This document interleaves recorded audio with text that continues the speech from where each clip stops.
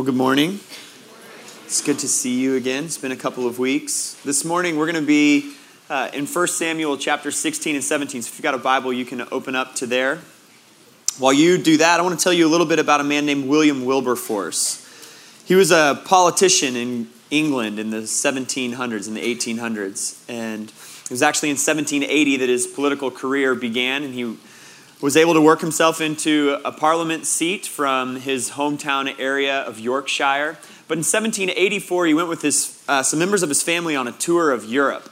And it was during that tour of Europe where he actually had his life transformed by hearing of the gospel. And he placed his faith in Jesus Christ for the forgiveness of his sin.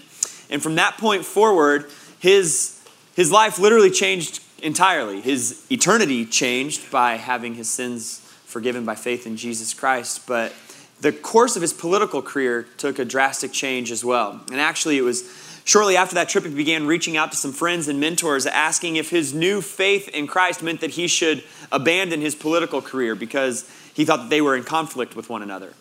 But those mentors and friends that he reached out to actually told him that instead of stepping away from that political career, he should use it as a platform with which he could spread not just the gospel, but also work for kingdom-minded things throughout Britain. And so that's what he decided to do.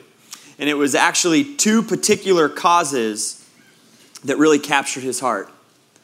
Wilberforce became convinced that the rest of his political career should be established on political platforms and positions that were informed and founded upon a desire to promote Christian principles and ethics all throughout the British Empire.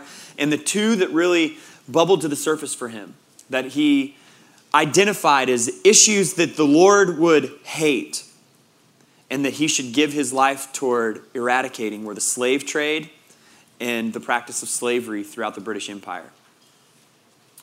The slave trade in the late 1700s was responsible for over 80% of Great Britain's foreign revenue that it made.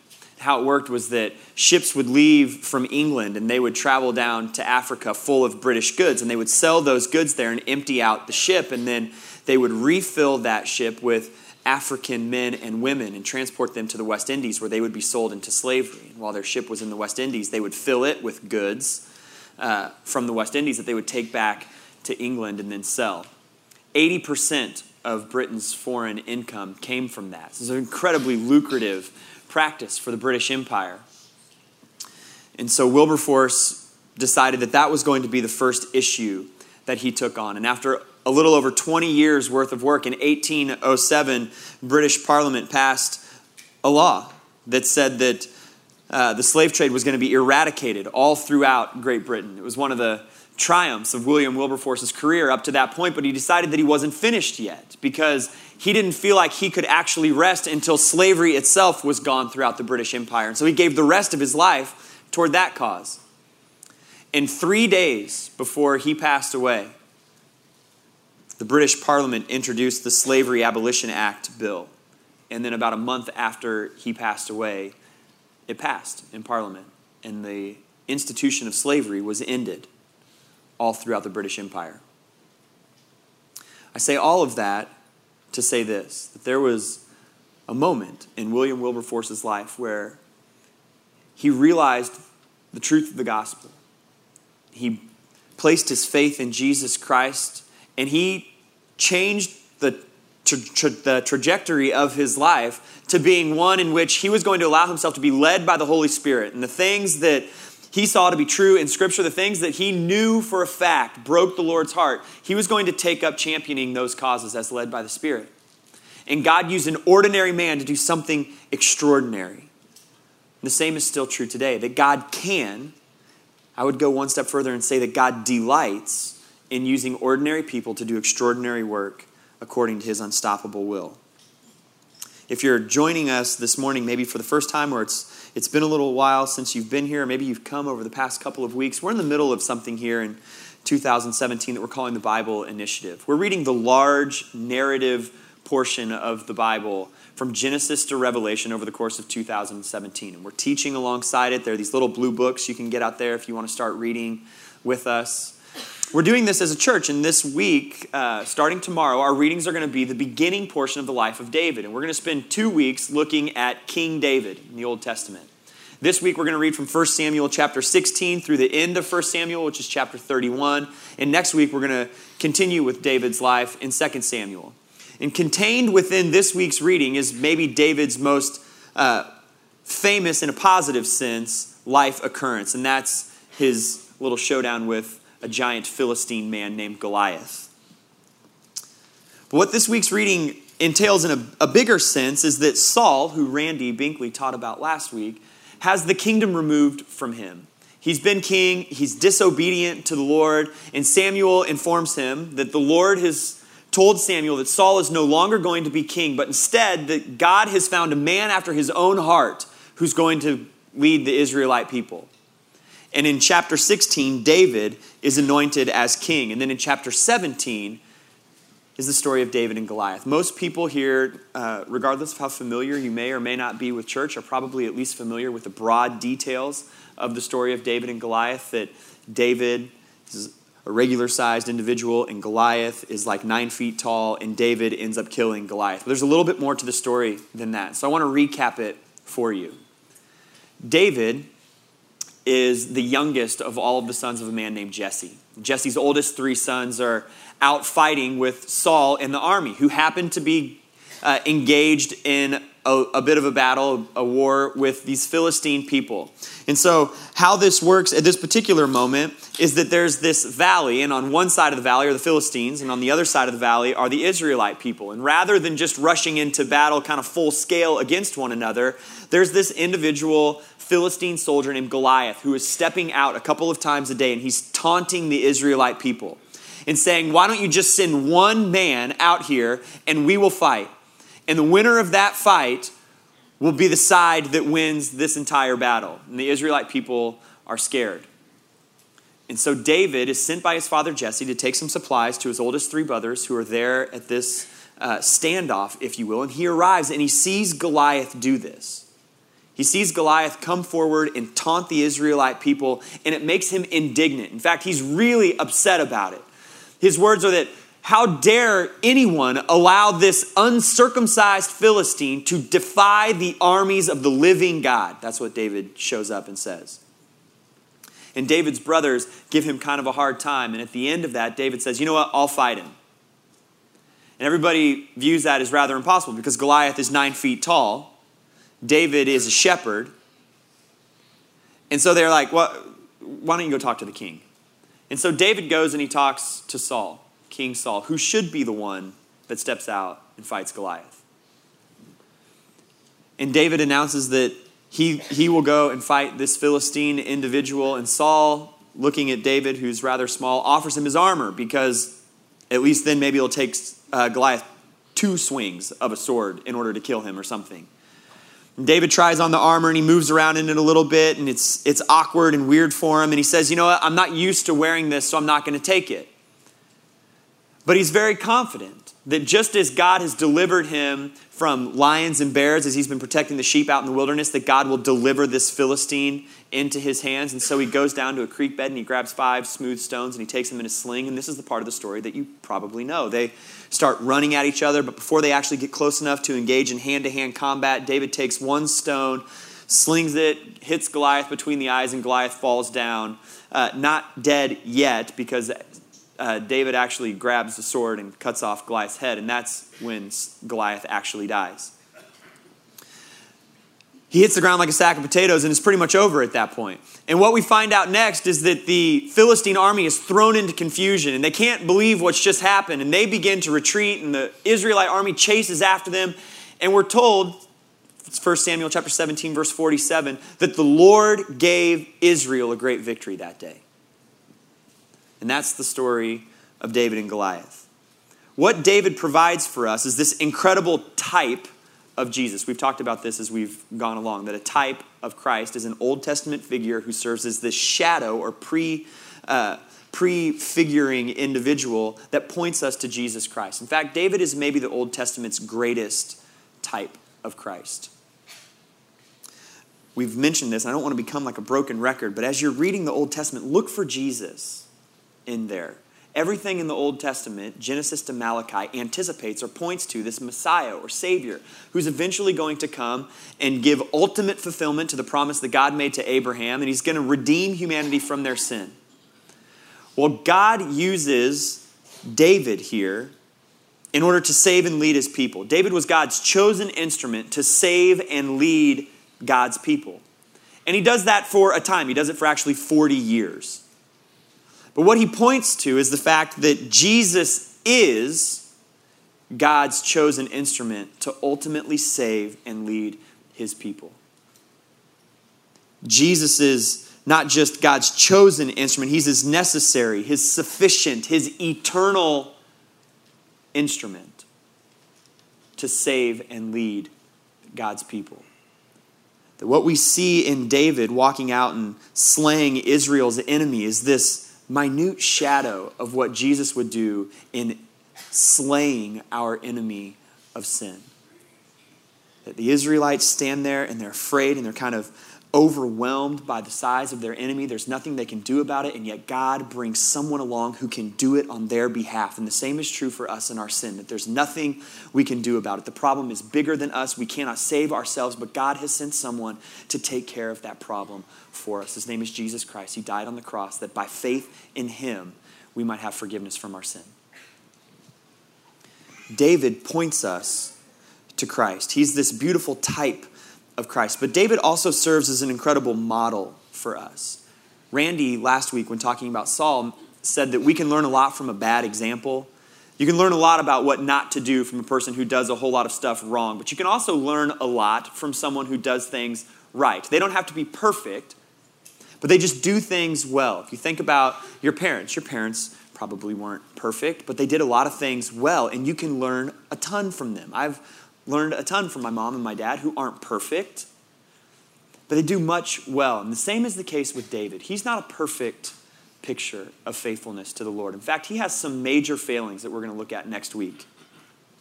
But there are a few things we can take out of the life of David that show us what it's like to live a faithful life as a follower of Christ, as someone who believes in and wants to be obedient to the Lord. And here's the first of those.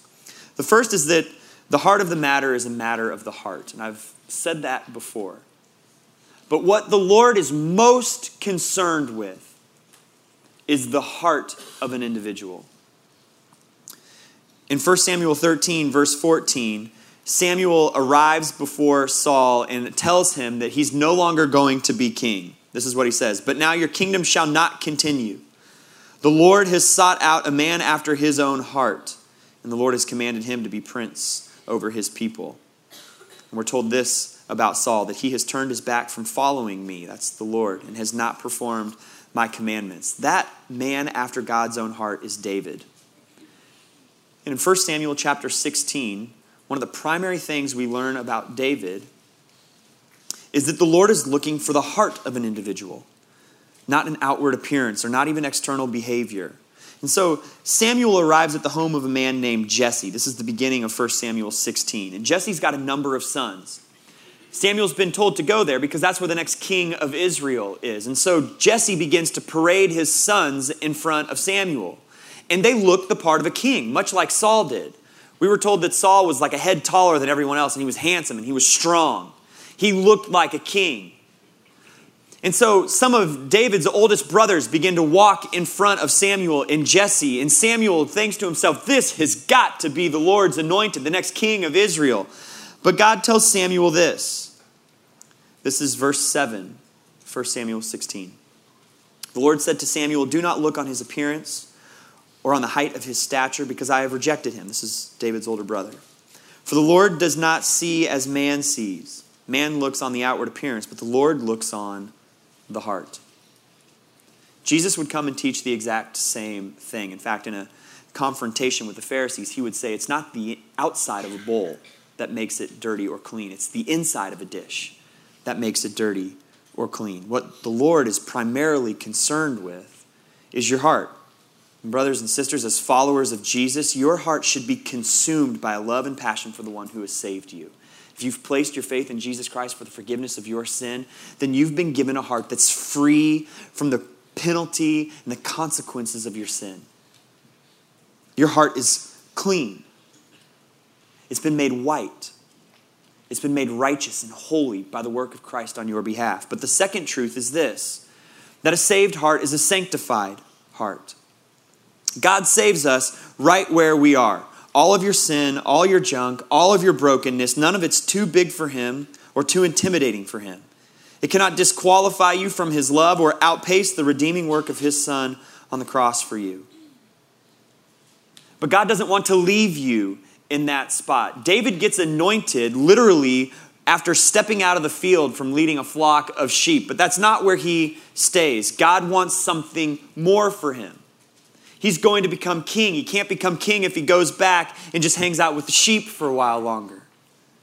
You see, we get saved right in the midst of our sin, but that's not where God wants to leave us. He wants you to be able to walk through your sin and into a life of increased obedience to him. When you take Jesus as your Savior, you also get Jesus as your Lord. And the things that he commands and the things that he desires for your life ought to become the desires of your own heart. A saved heart is also a sanctified heart. Here's the next one. The Christian life is a Holy Spirit-led life. As you read this week over the back half of 1 Samuel, you're going to see that the Spirit rushes in to David. This is what we're told in 1 Samuel 16, verse 13. Samuel took the horn of oil and anointed him in the midst of his brothers. That's David. And the Spirit of the Lord rushed upon David from that day forward. David gets described to Saul a few verses later in 1 Samuel 16, verse 18. And one of Saul's men describes David this way, "Behold, I have seen a son of Jesse the Bethlehemite, who is skillful in playing, a man of valor, a man of war, prudent in speech, a man of good presence, and the Lord is with him." The Spirit of the Lord rushes upon David, and the rest of his life is an attempt to live as faithfully obedient to that Spirit as he possibly can. He's not perfect, but he does the best job he can to walk faithfully where the Spirit has called him. What marks David is not merely his accomplishments or his titles, but his humble willingness to be led by the Lord in all situations. He is a man after God's heart. And he allows himself to be led by the Spirit. He allows himself to be obedient. And ultimately, what we get to see in the life of David is the same thing we saw in the life of William Wilberforce. It's that God can use ordinary people to do extraordinary work according to his unstoppable will. A shepherd from Judah, an ordinary man. A politician from Yorkshire that God uses to do something extraordinary. There are all sorts of issues in our world today. There's broken systems and processes and organizations that the Lord looks on and they break his heart. And he wants to use ordinary people, obedient to the calling of their life that the Spirit brings to them in order to work to bring kingdom realities into our world today. And he may want to use you to help align those broken systems with his heart and to glorify him and to make him known in the process. And God has used faithful individuals from this church to do some amazing work in our community, in the larger Kansas City area, but also in our world globally. One of the individuals that we talk about frequently is Carol Graham. She was a member of this church, and she saw that there was something in our world that broke the Lord's heart, and that was the reality that abortion exists. And so she felt the Holy Spirit call her to do something about that, and she founded and set up a crisis pregnancy center here in Liberty that offers abortion alternatives, and that has changed the lives of thousands of people in this community, all because she was willing to be obedient to the calling of the Holy Spirit. Carol would be the first one to tell you that she's a very ordinary individual that the Lord has used to do something extraordinary. Our Western Asia and Japan missions teams, the folks that go with us to go down to Haiti, they're ordinary individuals that the Lord uses to do extraordinary work. Oftentimes the problems, the brokenness in our world seem like they're very, very large. Like a 9-foot giant, if you will. But God delights to use regular individuals who are motivated by the gospel, filled with the Holy Spirit, to do extraordinary things for the sake of his unstoppable will. And there's an organization that we partnered with last year that we're going to partner with again this year. And for them, particularly for one man who's with us here this morning, he identified something in the world that broke the Lord's heart. And it's the fact that there are millions of people around the world, millions of people in sub-Saharan Africa who don't have access to clean water. They may have to walk miles on end every day just to retrieve water that's dirty and ultimately is going to make them sick. And then seeing that and knowing that, the Spirit prompted Michael Chitwood to do something about it. So I want to invite Michael to come up, and he's going to share a little bit more about his story and about the way God has been using ordinary people since that day in 2006 to do something extraordinary in our world. Thanks so much, Tim. So good to be here with you all today. You know, I've come to believe that God does not typically shape our faith during times of ease and comfort, but rather through times of pain and heartache and suffering. I grew up with a pretty easy life, to be honest. So I grew up in Grand Rapids, Michigan, which is about as much in a bubble as you can get. It's a pretty safe place to grow up. I had 2 parents that loved me, 2 older brothers that were my heroes, went to one of the best schools in the state of Michigan, had a great group of friends. Life was pretty easy for me. In Grand Rapids, you can start playing football, full contact, in 2nd grade. And I played 2nd grade through college, where I played defensive end.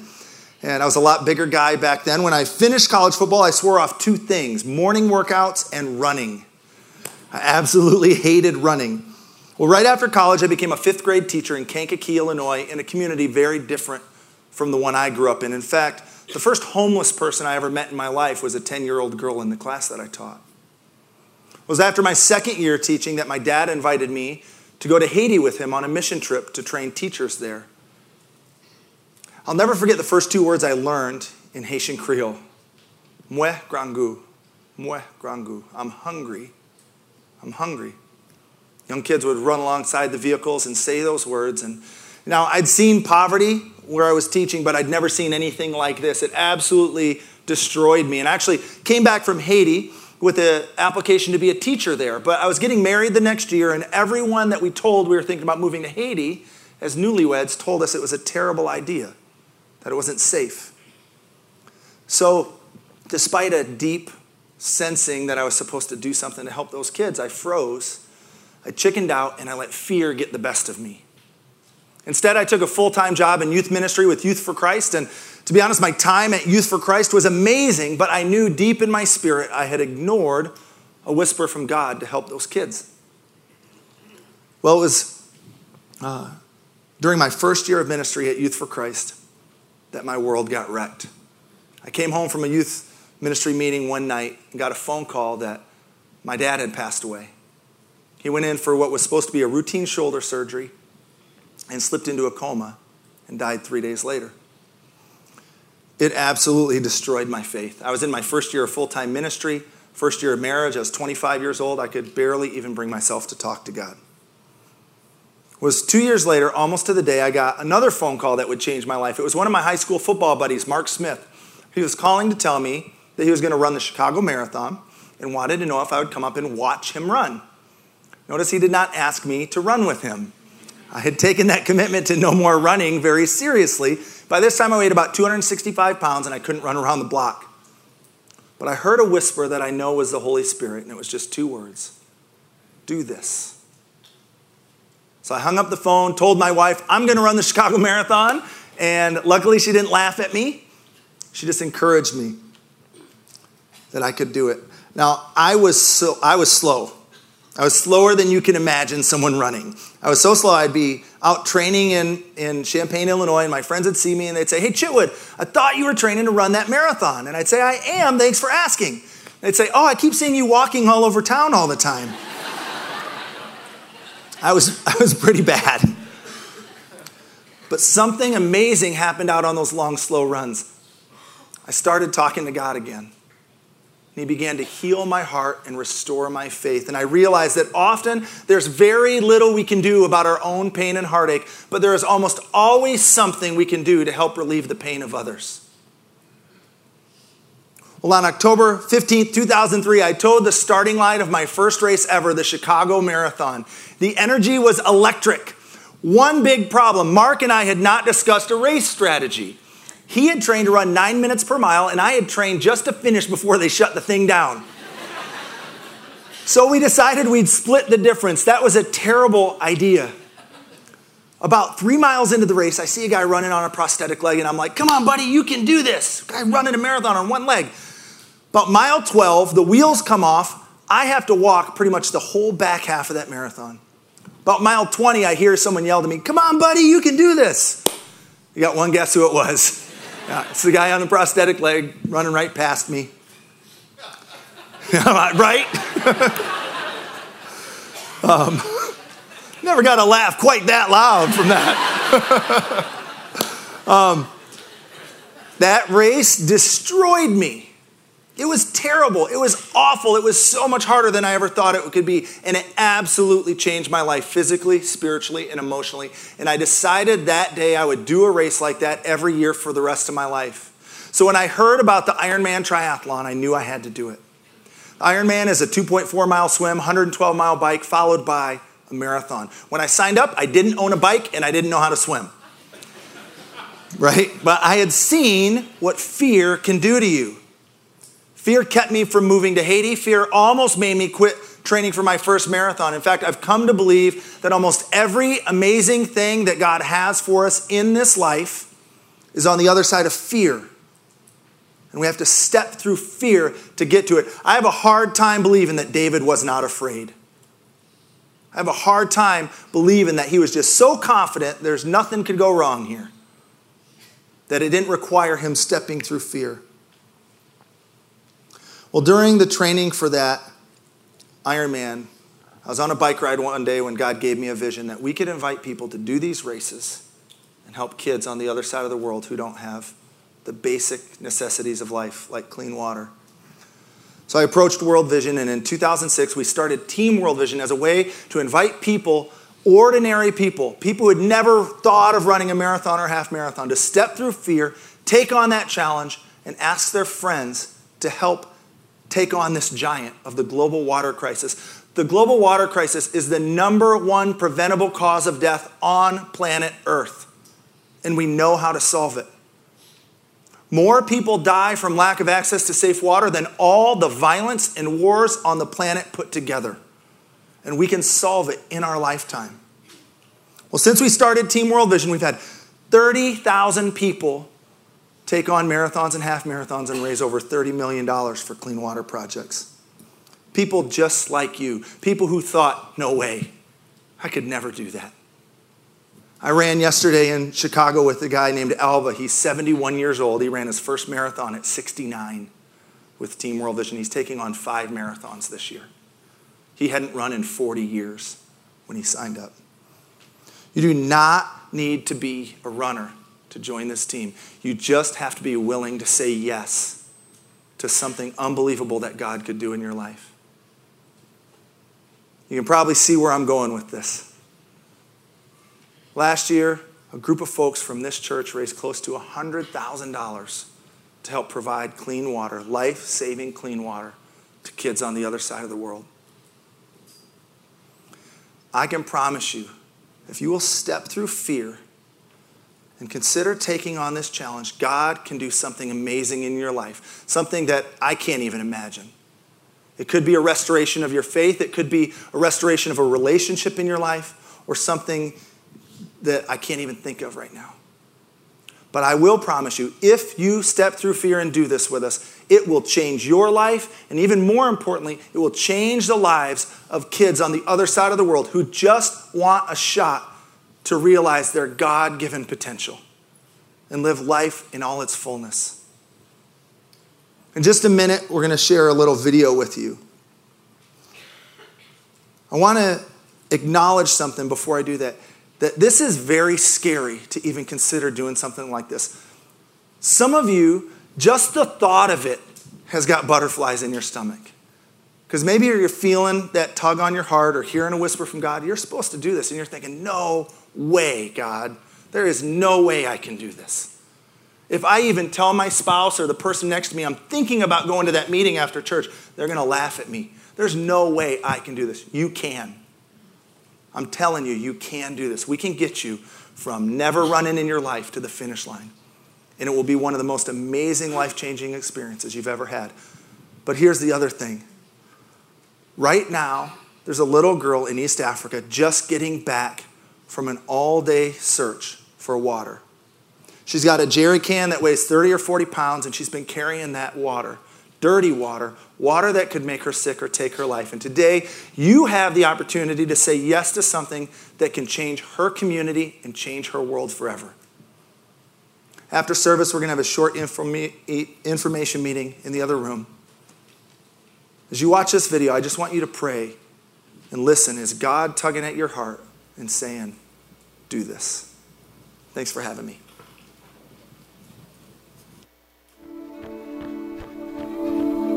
In 2006, one man heard a divine whisper that he could help the most vulnerable kids in the world by running marathons. So he said yes.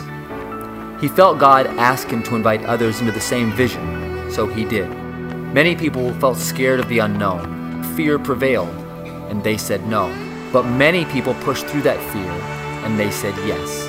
The first year, 100 people said yes. The next year, 400 said yes. Then 1,000, then 2,000. As people said yes to new challenges and to changing the lives of kids and communities in Africa, their own lives started to change in drastic ways. I started this year. This is my first year. I have only been out of a wheelchair for 2 years now.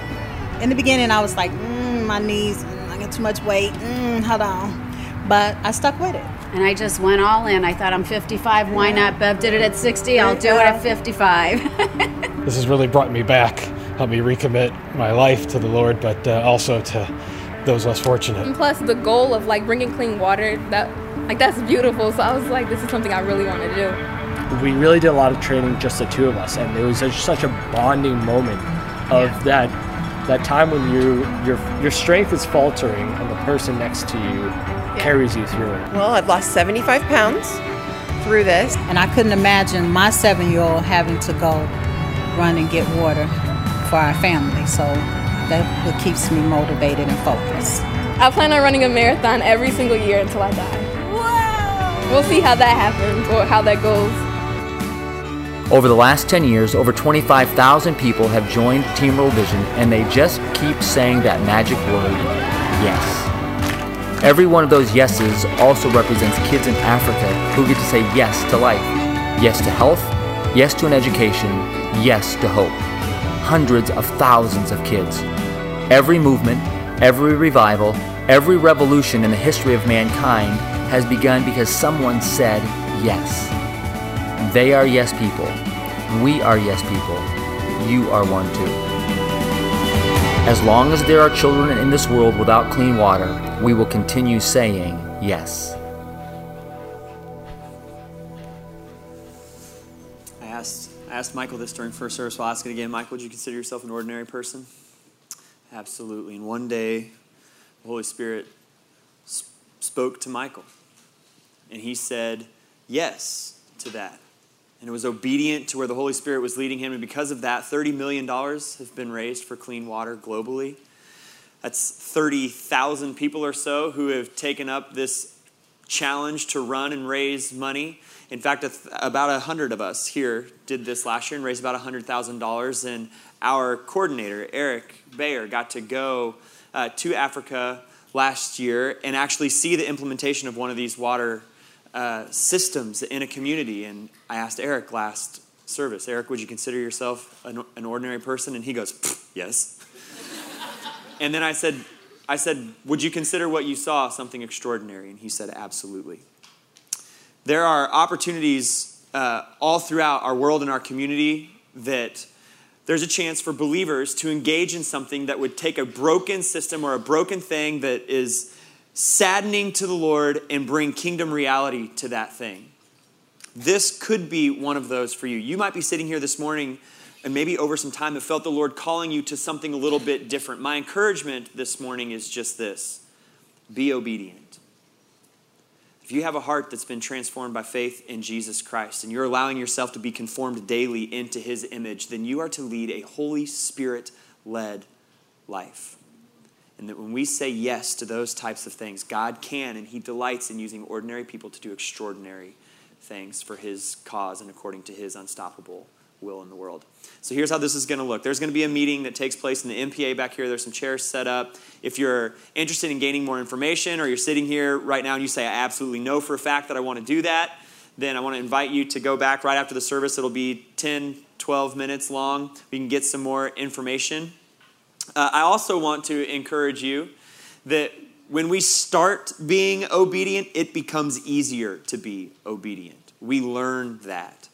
And so doing something like this, which is small but feels pretty large, could encourage you, could change your life and lead you into a greater area of obedience to something the Lord might call you to in the future. So I'm going to pray for us. You can go out into the MPA if you're interested and meet with Michael and with Eric and with Denise, wherever Denise went. There she is.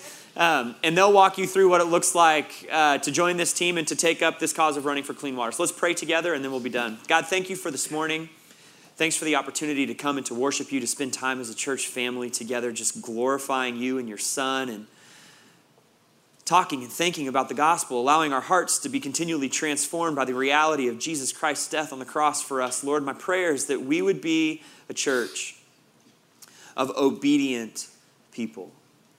Lord, who are receptive to the work of the Holy Spirit in our lives and who are willing, maybe no matter how ridiculous it sounds in the moment, to say yes to what the Holy Spirit is doing. God, we're a church full of people that you have used to do some remarkable things in the past, both inside this church and far, far beyond it, Lord. And my prayer for us as a body is that we would continue to be a church that allows you to call us, to lead us into areas that are unknown to us in this moment, areas that might be scary or fear-inducing for us in the moment.